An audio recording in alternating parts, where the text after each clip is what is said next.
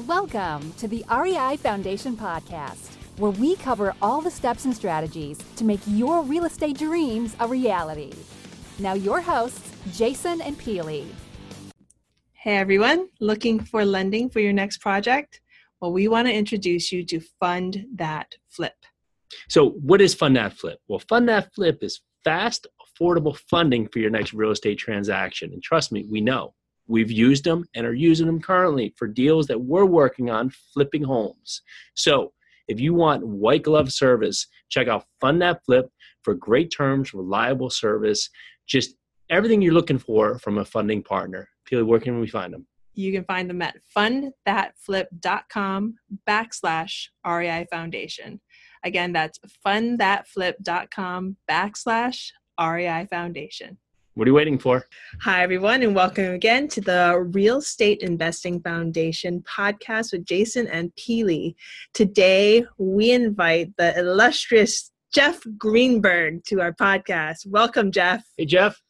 Hey, how you doing? Doing great. And a little bit more about Jeff. Jeff Greenberg has over 40 years experience in management, staff supervision, development, and training. And since 2007, Jeff has been investing in multifamily and student housing assets in emerging markets. As the CEO of Synergetic Investment Group, LLC, Jeff oversees all aspects of projects, including underwriting, acquisitions, investor relations, contract negotiations, business systems development, business management, staff training, and asset management. Boom. Wow. And Jeff also runs 2 real estate investment clubs in Southern California area and enjoys helping others learn all about real estate investing. Well, welcome, Jeff. And that's quite amazing tackling all those hats. And really the question goes is that you've jumped into this in 2007. Well, how'd you get started in 2007? Well, actually, in 2007, I was looking at REOs. I was looking at, single-family homes. But as you're probably aware, in 2007 wasn't a great time to be doing that. I was just about to ask about that. Yeah, prices were dropping faster than you could, get the properties. The banks didn't know what to do with the properties that they had foreclosed on. And it just was happening way too slow. You couldn't do it. I mean, I made an offer on a property. 3 months later, the bank said, okay, we'll take that offer. And so I had already lost some just in that 3 months. And then on this one, I said, okay, I needed about a $15,000 repair allowance. And then another 3 months went by and they said they would give me $8,000. But by that time, my margin was gone. The value had disappeared. And I say, hey, no, I can't do it. And so I was trying to figure out what else to do. We looked into short sales, and I couldn't get my head around all the marketing involved and working with distressed people on short sales, and decided that wasn't the way I was going to go. So I ended up going to a conference and meeting up somebody that was doing training on multifamily properties, and that excited me. I got excited about the extra zeros. I got excited that I could raise money from other people and get into bigger deals. And so that's kind of the direction I was going with that. Back then, I didn't know anything about Bigger Pockets. I believe it might have started around then. Correct. But I hadn't heard of it. I didn't hear of Bigger Pockets until a lot later. And sources like that. I didn't have any other sources. So the seminar circuit ended up being what started me out. Now, you talk a little bit about, so you saw the bigger opportunity, the bigger zeros, and lots of times that's what scares people off from even jumping into multifamily properties. Did you have a background in business or a background in investing, or what really allowed you to jump right into it and say, this is the route I want to go? I see the bigger opportunity. Well, I did. I mean, I was working a corporate job. I had, management level responsibilities. So I knew how to manage people, but I really didn't. I mean, besides budgets, I knew budgets. I worked for government agencies as well. So I wasn't afraid of big numbers. But as far as, the real estate part of it, I knew nothing. But I had a pretty strong why. At that time, I was in the middle of a divorce, and I had looked at my retirement funds, and I looked at my house disappearing. And I actually went to a group, we were talking about it and strategizing how I would be able to retire. And doing it through single family homes just wasn't going to happen. There wasn't enough money to do that. But looking at bringing in other people's money, using other people's money that I could provide that kind of service, excited me, and it motivated me to go that direction. So any fear that I had, I moved that out of the way with education, learning from other people, getting excited about what other people are doing. And so I got over that fear. But yeah, there definitely was that fear. So tell us a little bit more about the first steps you took to learn. You said a little bit about you've learned from other people. Who did you learn from, and how did that grow?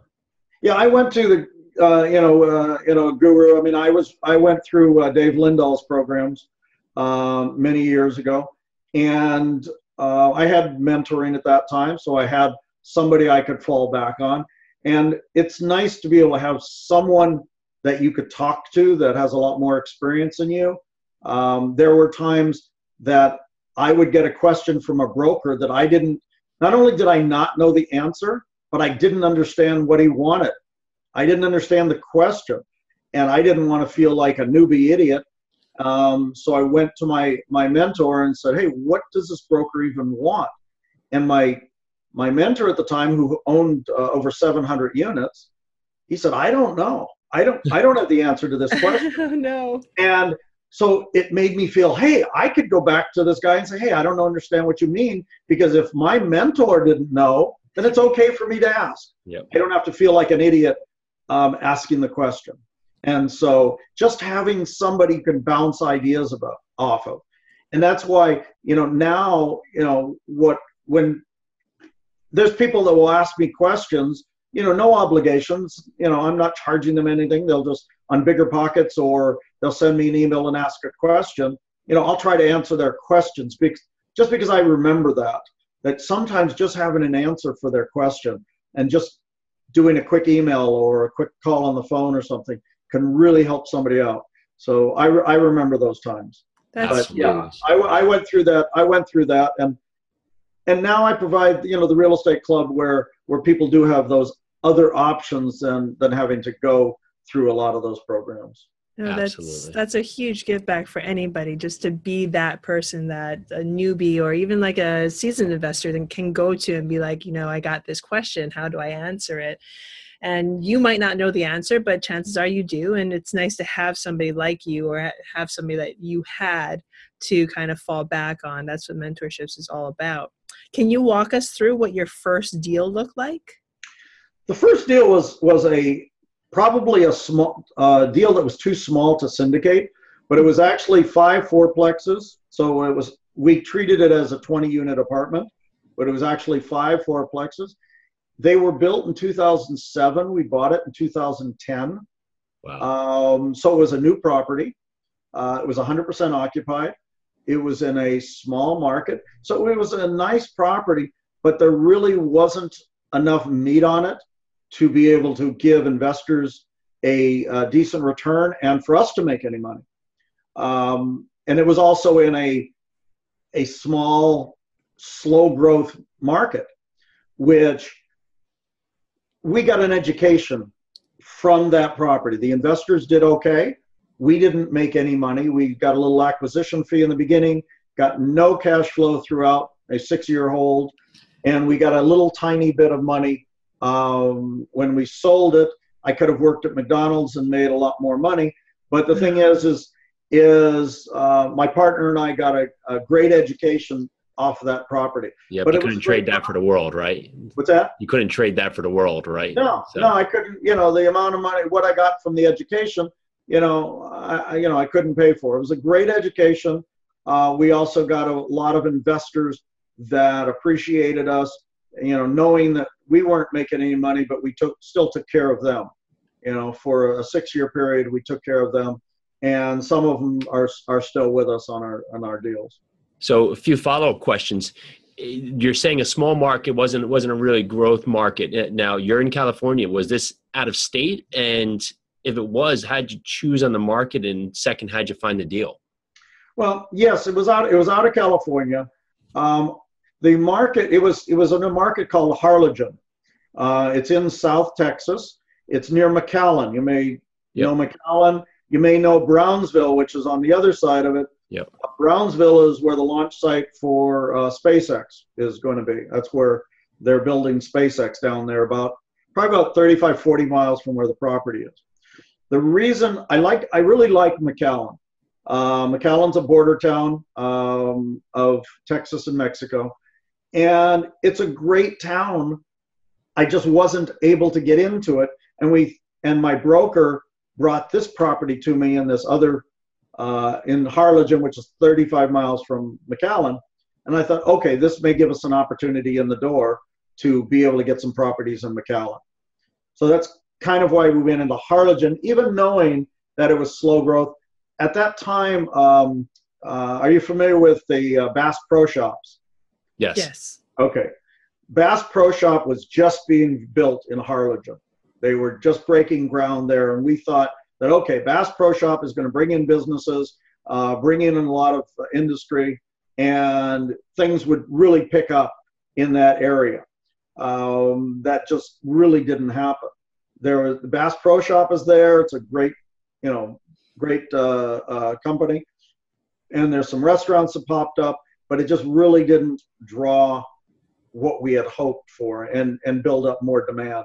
So the only value add we had was raising rents. And we tried a RUBS, buildback, which wasn't real successful. It was resisted quite a bit. You can't get much better than 100% occupancy, so we couldn't build the occupancy up. The main thing was increasing rents, and we weren't able to do that very fast. Can you explain what RUBS are for any listeners out there that are newbies and they don't know what that is? Yeah, the RUBBS is what RUBS is, and I've heard it interpreted all different ways, but they call it a residential utility build-back system. I've also heard the ratio utility build-back system. So whatever you call it, it still means the same thing. Essentially, you're billing back the utilities to the tenants, mainly because in a lot of cases you have master meters, and so everybody's water is going through the same meter. So you can't really charge it directly to them, but you can bill them back. In this case, everybody was paying their own electricity, but we were still paying for water. And so we were essentially just billing back for water. We weren't paying electricity. Thank goodness. And in Texas, with air conditioning, you really don't want to pay somebody else's electricity. No. So that's what it was. We were billing it back, but we were met with a lot of resistance. So we had trouble doing that. And so that didn't go very far. So if you fast forward to today and you now look at your processes in determining market, and maybe if it was RUBS again, how are you assessing things differently today? As far as on the RUBS or on different? So determining a market, you said that, of course, the market that you chose for your first property was not ideal based on maybe a Bass Pro Shop not really hitting the track that you thought it would. What indicators do you look for today now when sourcing a market, or are you looking at a deal first and then a market? Well, a lot of times we start looking at the market when a deal comes by. I mean, there's a lot of markets we are looking at and specifically looking in those markets, but we are fairly opportunistic and look at the markets when deals come. There's markets we're specifically focusing on, which are mostly in the Southeast, in the Carolinas. We've got a property in Georgia. We're looking at some in Florida.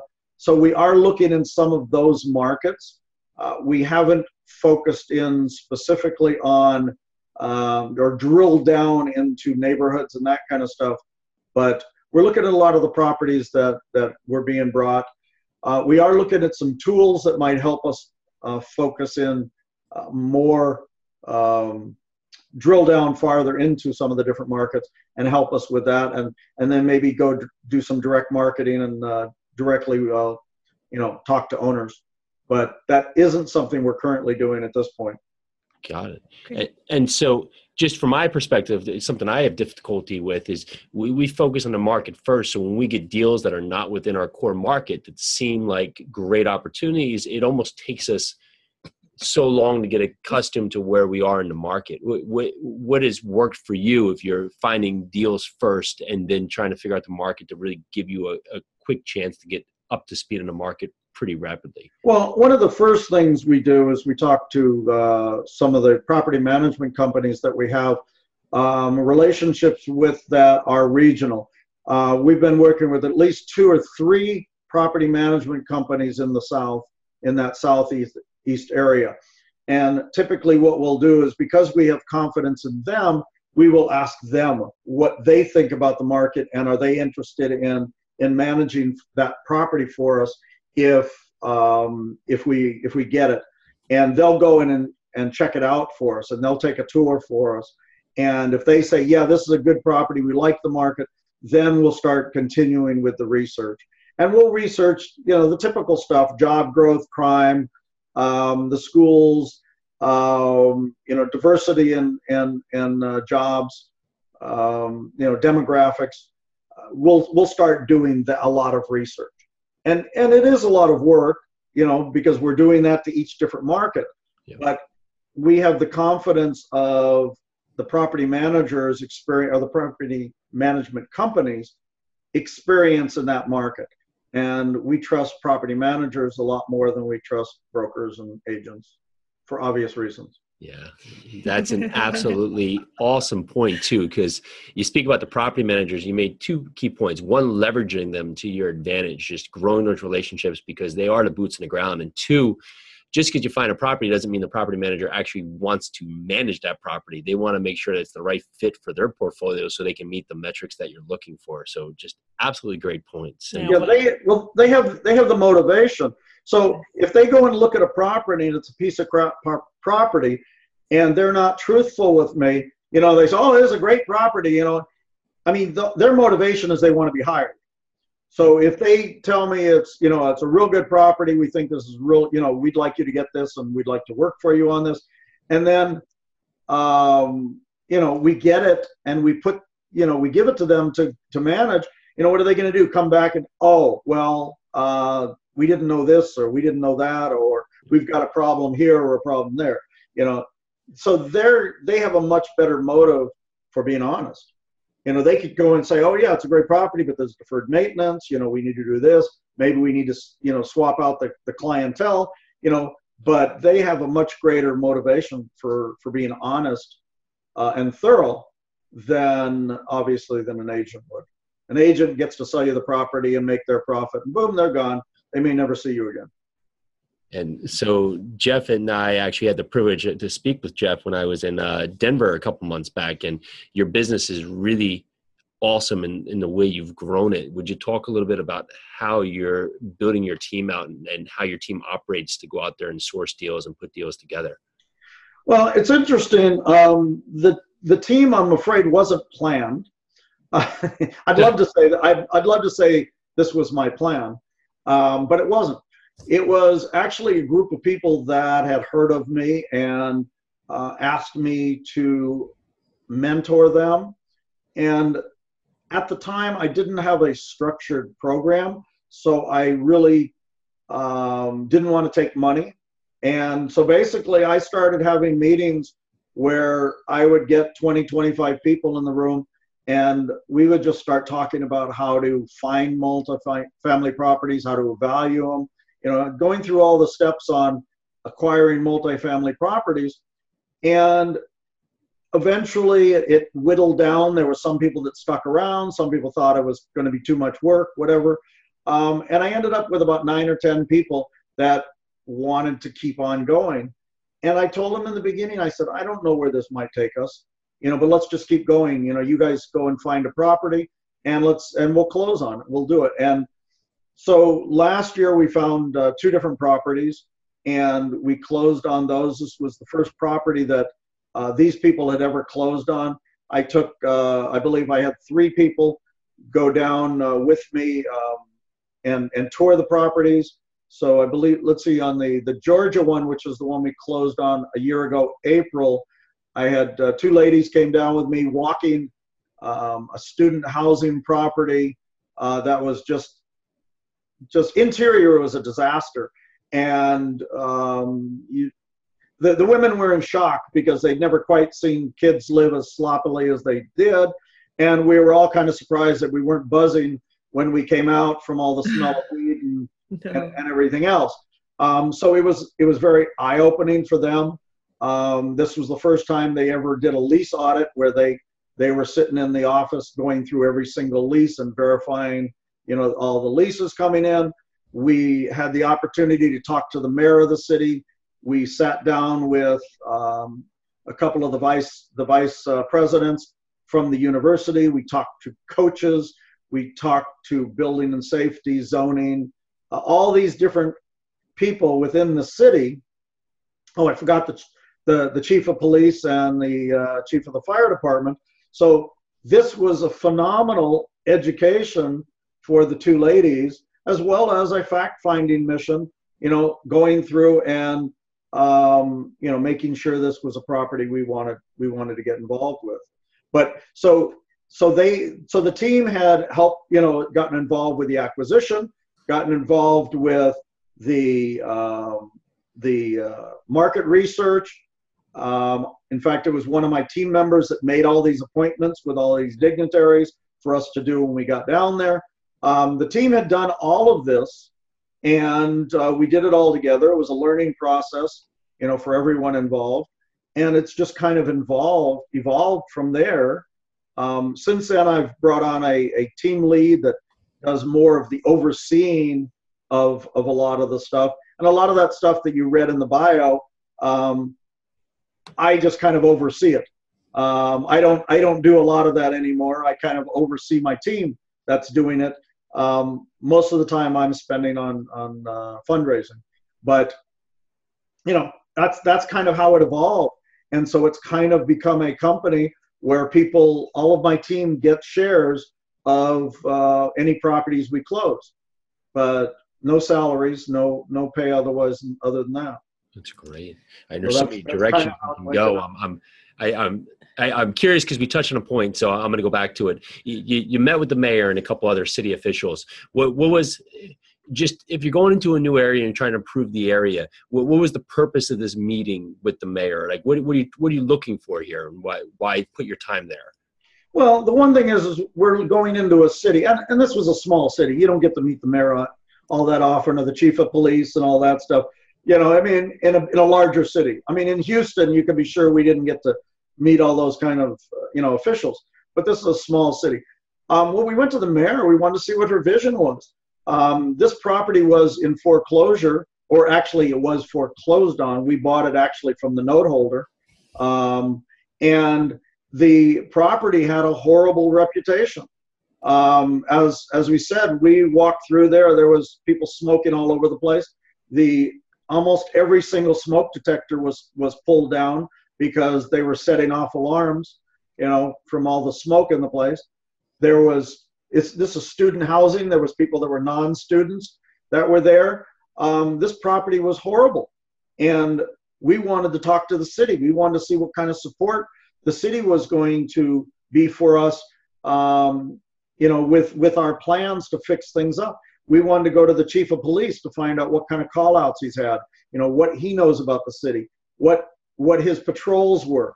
The chief of police, we want to know what kind of calls he was getting. If there's things involved with drugs, a lot of times it's the fire department that's coming out.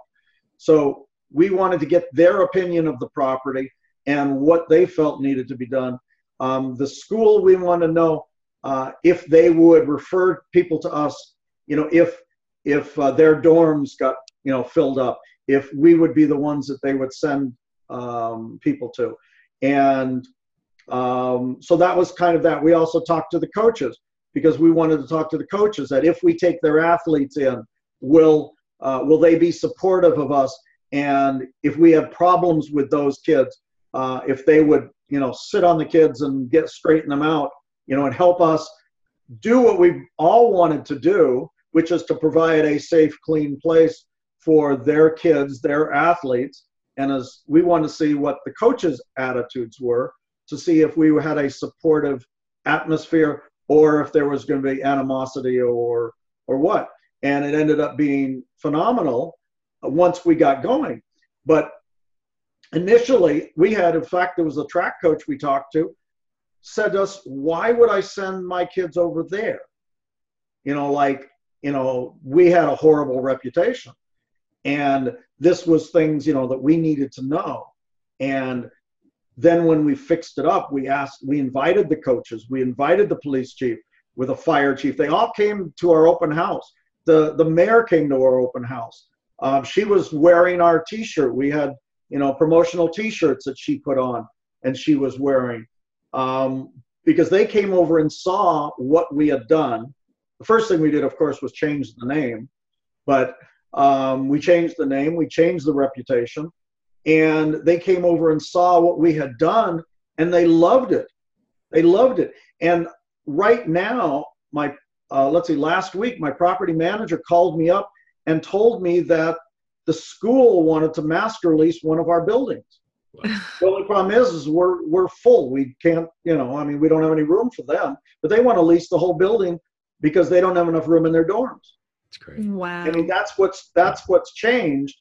And in fact, the mayor sent her grandson over to rent from us, but we had to turn him down because he wasn't a student.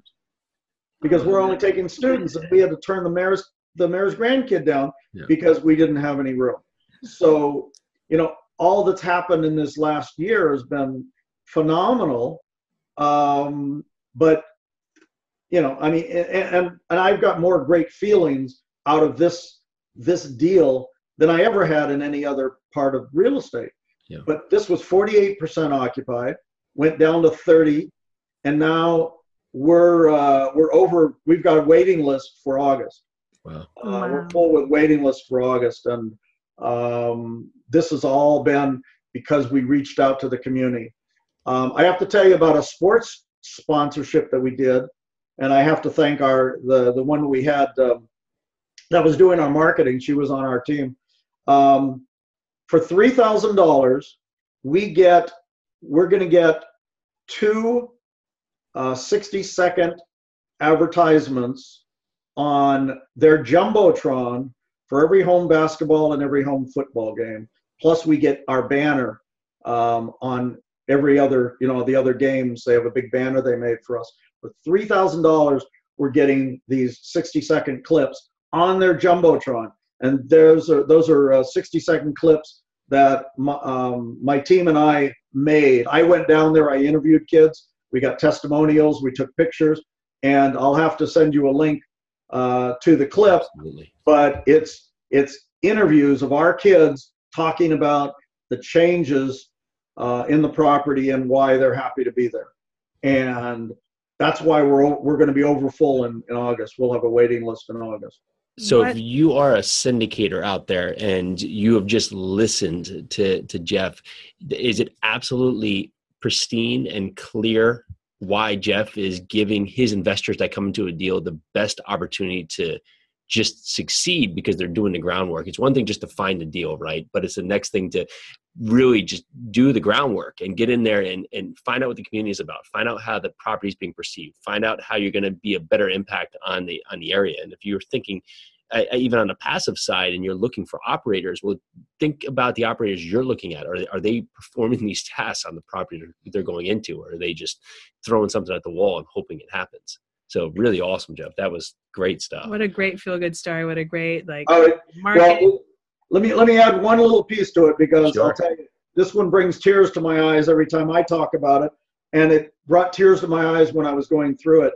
I went down there and actually did the videotaping of the interviews, mainly because the interviews that we were getting from the management company were less than desirable, and I have a little bit of a history in some videotaping. So I went down there and videotaped these kids, and there was one girl that, we were asking, if you had anything to say to the management company, what would you have to say? And it was just, she said, thank you so much, because now she's not embarrassed to show her mother where she lives. And that it brought tears to my eyes. And I got up and I asked her if I could give her a hug, because it was just, it was so moving that this, I mean, it's a low economic area. And these kids, we gave the kids an opportunity to have a clean, safe environment that they're not afraid, to be there, and they're happy to be there. And that was one of the most rewarding things I've felt, doing real estate. It was very rewarding. That's one of the reasons I do like student housing, getting something back like that from the kids. But you'll see when I get you a link to the testimonials. That's great. It was a lot of fun talking to these kids. What an amazing story. Just a way to give back to the community, and just, wow. My mind is blown right now. That's amazing. With the awesome success you've had with student housing, is that where your focus is today, or how is your business looking right now? Well, we're still looking for multifamily. The thing is the thing that with student housing is easier to mess up than multifamily. And we're finding people that have messed up the multifamily or the student housing. So we are looking for value adds. We're looking for distressed assets. And it seems right now we've been finding some student housing. We're still looking at the multifamily market. It's just a very tough market right now. And so that means we have to work that much harder to find those little diamonds in the rough. And this particular property in Georgia, it was definitely a diamond in the rough. At a foreclosure, at 48% occupied, we bought it for all cash. Excuse me. At 48% occupied, it was going to be tough getting the financing on it. So, but now it's probably tripled in value, or excuse me, not tripled. I figured it's over quadrupled in the value that we paid for it right now. That's amazing. So we're making money on it, but we're making a difference. So that's phenomenal. So you'd mentioned earlier that you had built your team out in such a way that you are basically overseeing that part and mostly fundraising. Can you give us like a high level view of what your day or your week looks like as you're fundraising, as you're looking for money? Well, I mean, I'm always talking to people. I'm always going to a lot of meetings. I'm doing a lot of interviews such as this, just to kind of get the word out there and get people to meet me that haven't met me yet. Going to Joe's event in Colorado and doing a lot of other stuff. So that's a lot of my fundraising. But my team spends most of their time on Slack online. And with Slack, I'm able to look in on the conversations going on the inter-office conversations going throughout. And if I need to put some input in or focus somebody in on something, I'll do that. But as I said, I do have a team lead that he does most of that. Every once in a while, someone will ask a question of me, so they'll ping me, and I'll go in and respond to that. But typically, they're doing everything until it needs a final review. Basically, if the underwriters and my deal lead feel that this is a deal, they'll pass it on to the team lead, who will review it. If he says, yeah, I think this is a deal, let's go with an offer, and he'll discuss with the deal lead as far as what offer we should make, and then they send it to me for final approval. So in the last 2 years, we've probably gone through over 600 deals. That doesn't include the ones we've thrown out. Those are 600 deals that we've actually evaluated. And out of those 600, I've probably looked at, 30 of them. We've probably made offers on 25 of those, and we won 2 last year. We've probably got about 6 or 7 LOIs out right now. We're investing final in a couple. So hopefully we'll be getting a few more this year. So that's kind of what I am. I when it's ready for the letter of intent, the offer, then I will do a review of all the stuff that's been going on. If I have further, if I can speak, if I have further questions, I'll send it back to my deal lead. She'll go out back to the broker if she needs to get answers. I may pick up points that somebody else missed, and we'll go from there. If I think it's a deal, we'll do an LOI and we'll submit it. And then the team lead and I will usually, we'll jump in and start working with the seller or the selling broker and, push it through. But we work along also with the deal lead that initially had the relationship with the broker. And so I want to talk a little bit. We have a local meetup that was focused on multifamily, and the big topic, of course, is always finding leads and just looking at. You went over 600 properties last year, and that's not including the ones you actually threw out. But we did a survey of the room last night. Actually, how many people are looking for leads? Of course, the entire room raised their hand. How many people are having difficulty finding leads? The whole room raised their hand.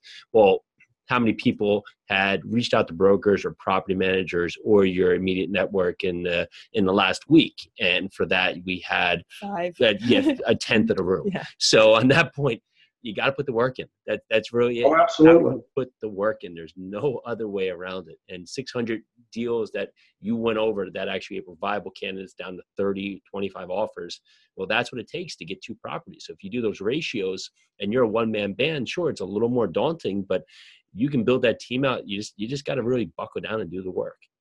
Absolutely. And the thing is I in my travels talking to a lot of people, there's a lot of people that want to do it. They want to go out and do it on their own, without help. And a lot of times I'll talk to them. I said, they're debating. They would rather do it themselves, and they may not be syndicators. They may just want to buy a property, a multi-property themselves. A 20, 30, 40 unit property. But a lot of these are high net worth individuals with jobs. They're doctors. They're dentists. They're people that still have a job and still enjoy doing their job. So they don't want to quit their job. They just want to have additional income. And I tell them about the numbers that we have to go through to find the deal. And I typically will tell them, I said, I will bet you that you're going to settle for less of a deal than I can give you, even with us taking our cut. What we're going to bring to the table. We can bring you a better deal, and all you have to do is nothing. Vet us in the beginning. Vet us in the beginning. That's your job. Make sure that you're happy with us or whoever it is you're going to. But I would bet you that a syndicator that is working their tail off to finding properties is going to give you a better return than you're going to find on your own, because we go through 600 deals. How many deals are you going to go through before you say, okay, I'm going to settle for this? Yeah. Or pay too much. We get beat out left and right by people that will pay too much on deals. And we won't. We refuse to. If the deal doesn't work, it doesn't work. We're not going to change our criteria to get a deal done. And the advantage that we have is we don't have to do a deal. I don't have to do a deal. I don't have to do a deal to pay my bills. And my team doesn't have to do a deal to pay their bills. Well, they're not getting any salary right now. This is all commission. So they would like to do deals. We all want to do deals. But there is nothing forcing us. I don't have money burning in a pocket that says we have to do deals. So we will continue to look for deals and to find the best deals. And if we find good deals, we'll offer them to our investors. If we don't find the good deals, then we don't. I don't like telling my investors, well, we have nothing to offer right now. But I would rather do that than to get into a bad deal. Great information right there. Stay steadfast with your numbers and stick to your numbers. Don't overbuy. Right now, we're seeing a lot of people pay too much, and we just keep saying, well, that's great. We'll be hanging out 2-3 years from now when you have to do something with the property. Or sometimes somebody will beat us out, and then 6 months, a year later, that property comes back to us. Yeah. Or even less than that, they'll say, oh, well, they couldn't close on it. We were interviewed on Monday, and I'm sure we were a lot lower than most of the other offers, but the big thing is their big question was, how confident are you that you can close? And they were asking about our equity coming in, our money partners, and, have we worked with them before? And the lenders, have we worked with them before? Their biggest concern was, can we close? So a lot of times they're willing to accept a lower offer with a better insurance if they're more confident that you will close. And that's also in a lot of cases right now, especially if you're in the bigger markets, that they're asking for earnest money to be hard on day one. If you're trying to buy something in Dallas, if you don't come in with $100,000 hard, on day one that you're not getting back, they don't feel that you're confident that you're going to be able to close. Yep. So even bigger that you just need to know your numbers from the get-go if you're going to go into a deal like that. Absolutely. And so if there's a new investor listening to this right now, what's something that they can take to start their real estate journey down the path of investing in multifamily property? Well, if they have not bought anything before, I say find somebody to partner up with that has some experience. So let's just go back to my people that are on my team. Look at the bragging rights that they have. They've closed 2 multi-million-dollar properties. They were part of my team. They had certain responsibilities, even though they were being guided all the way through by me and my team lead.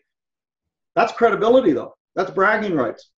And I tell people, go do that. Find somebody, whatever it is. If it's multifamily, if it's, fix and flips, wholesaling, whatever, go and find somebody that's doing it. Find a way to be of service to them. Find a way of how to be helpful with them, how to partner with them. You may want to come in as an equity partner. I mean, I did that years back where I came in as an equity partner, and I was able to tell people I was involved in this $20 million deal, but I was just an equity partner. But that was the bank was impressed. They were impressed that I was in a $20 million deal, even though I was a passive investor. So even as a passive investor, you get credibility. But getting next to somebody that's doing it is the way to get that credibility. It's always, what comes first, the chicken or the egg? Okay, I want to get a deal. Well, I can't get a deal until I can get some money. Well, I can't get the money because investors don't trust me until I get some credibility. Well, I can't get the credibility until I get a deal done. So, you got to figure out what you can do. And if you could team up with somebody that has experience and get a deal done alongside of them, you legitimately can say that you were on the management team, or you were, you worked with somebody that did this deal, and this is, how we met with success and what happened. And that starts your own credibility, and you build from there. I mean, we didn't really have that when we did that, but at the time we were in that $20 million deal. My business partner and I were both invested as passive investors, and the small bank that we were getting the loan from was impressed with that. They were impressed with the education that we had when we told them, what we had learned and, how we evaluated the deals. And they were very impressed with us, and that's why we got the loan on that deal. They liked us. So what a huge value add. Thank you for that. Basically, partner up with someone, give them value, and get credibility. That's a huge value add for all of our listeners out there that are listening to this. Rewind or do whatever you need to do to your little machine there and re-listen to everything that Jeff just said, because that was golden. Thank you for that. What's the 5-year plan now for the business? We're trying to continue to grow. I have a large group of people that would like to continue to grow in this business. And I don't know that I have a specific goal. We just want to keep increase. This year, we'd like to double what we did last year. We may or may not do it. We're looking at bigger deals now, mainly because we have that kind of backing, and that's the main thing. We want to stay away from some of the smaller deals. It's just as much work to close on a small deal as it is to close on a big deal. Yep. And so we're trying to push our limits. You know, it's a difficult time in the market. So the main thing is we want to be safe. We want to do things to protect our investors. And so, you know, we don't want to overextend things. So we'll do things to be safe. The Georgia deal we bought for all cash for safety reasons, as well as it would have been very expensive to get a loan on that property. We paid $1.1 million for it. So we just raised all cash. And now I'm figuring that property's worth about $4.5 million, somewhere around there. But the thing is buying it for all cash saved us in case there was problems. We didn't have to worry about a debt service. And so that's my concern right now, is doing things safely, making sure you have sufficient money to go beyond just closing on the deal, but to keep it going in case you have problems, to have enough for your CapEx, to make sure whatever debt you get on it, it's long-term enough that if in 5 years the market is not favorable, you have a loan that you can keep going on. All the stuff we're going to be getting is like 10-year debt, 10, 12-year debt, just to make sure.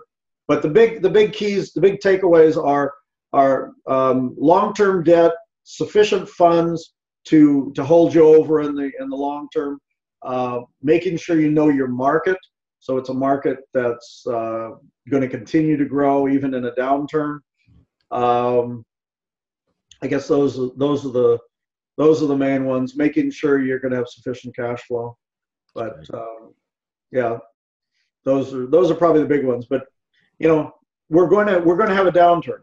Yes. I don't know when. I don't know how bad it's going to be. Hopefully not as bad as the last one. I'm sure it's not going to be as bad as the last one. Mm-hmm. But it could be 2 years. It could be 5 years. Who knows? But we need to be aware of it and not overpay. It doesn't seem like anybody we ever have on the podcast know when this downturn is going to come. Yep, we're waiting for someone to tell us. Yeah. Well, you know, we were talking a little bit about this previously. You're a cyclist. We're very into knowing like what you do for your morning routine. Is cycling part of that morning routine? Typically, I'm a morning person, so if I could get up at 6:30 in the morning and put a couple hours in before I start work, that's typically it. Other than that, the morning routine is just getting on, checking the email, checking Slack, seeing if there's anything going on that my team needs any help on. That's typically it. I mean, I should be doing some other exercise and stuff, but I don't. It also may be spending time with my grandkids. So that's exercise. Exactly. Yeah, that's exercise right there. There you go. And I do help out with sometimes the transporting of kids to school and back. So that's the advantage of getting rid of the W-2 job and working out of the house. It gives you the opportunity to do things. My commute's about 25 feet, and so the only time I have traffic is when my dog gets in the way. There you go. So that's what real estate has done. It's given me those opportunities. It's really funny that Jeff says he needs to exercise a little bit more. His slow day begins with a 25-mile. Yeah, exactly. Yeah. bike ride. I hear that. I'm like, yeah. I think the last time I rode a bike we did about 5 miles, maybe. Yeah. No, that was a short ride this morning. So do you have words that you live by or a company motto? I mean, I don't know about a company motto, but words that I live by is give, and continue to give to other people. Pay it forward. You know, I mean, you know, it's people talk about everything as sales, and I hate sales. So my motto is more, you know, continue to give, and all of a sudden things start arriving. You know, and you know, one of the things that I've been doing with my team is working on them as far as raising funds, as far as talking to people, you know, getting investors. And that's a very hard thing for new people to do. It was horrible. It was a horrible thing. The first deal that we went to, that first deal that we spoke of, my business partner at that time and I had never raised a penny in our lives, and it was extremely difficult for that deal. But now I just go out and enjoy talking to people and telling them what I'm doing. They ask about my deals, they ask about what we've done, and whatever. And usually, I just continue talking, and then all of a sudden they'll go and say, "Well, let me know when the next deal comes up," and then that opens the door. Or they're saying, "How can I get involved?" And all of a sudden the door is open, and I say, "Let's set up an appointment," because I put everybody through a small interview, mainly because I want to know what their criteria is, what their risk tolerance is, what their expectations are. I want to make sure that we're aligned with what they want. And we do that on a one-on-one interview. So I've had a one-on-one interview with every single one of my investors. But I don't go and say, "Hey, do you want to invest?" I never do that. I go and I say, "Oh, I'll talk about what we do. This is what we do. This is what, we've been doing for a while." And the next thing I know, someone says, "Well, how about let me know about the next time, the next deal that comes up." That's okay, let's talk. Yep. Great advice right there. I mean, you get to the point where and we tell this to people all the time, when you're networking, just tell people what you're doing. They'll open the door for themselves. Exactly. You're right. And the thing is if I'm talking to people and they're not interested, they don't say anything about getting involved or something like that, it was a good conversation. We'll move on to the next one. Yeah. I usually start a conversation. "Oh, hey, what do you do? What are you doing these days?" Or and they'll tell me about what they're doing, or they'll tell me about their job or whatever. And then typically they'll respond back, "Okay, what do you do?" And then I'll give them the spiel, that I syndicate deals. I bring in groups of investors to buy multifamily student housing properties. And they'll go and say, "Oh, you buy in California, or is this a good time?" They may be somebody that wants to buy single family homes, and they start asking me about, "Is this a good time to buy? Should I buy in California?" Whatever the conversation goes around, and it may come back to where, "Hey, I've got some funds that I may be interested in investing."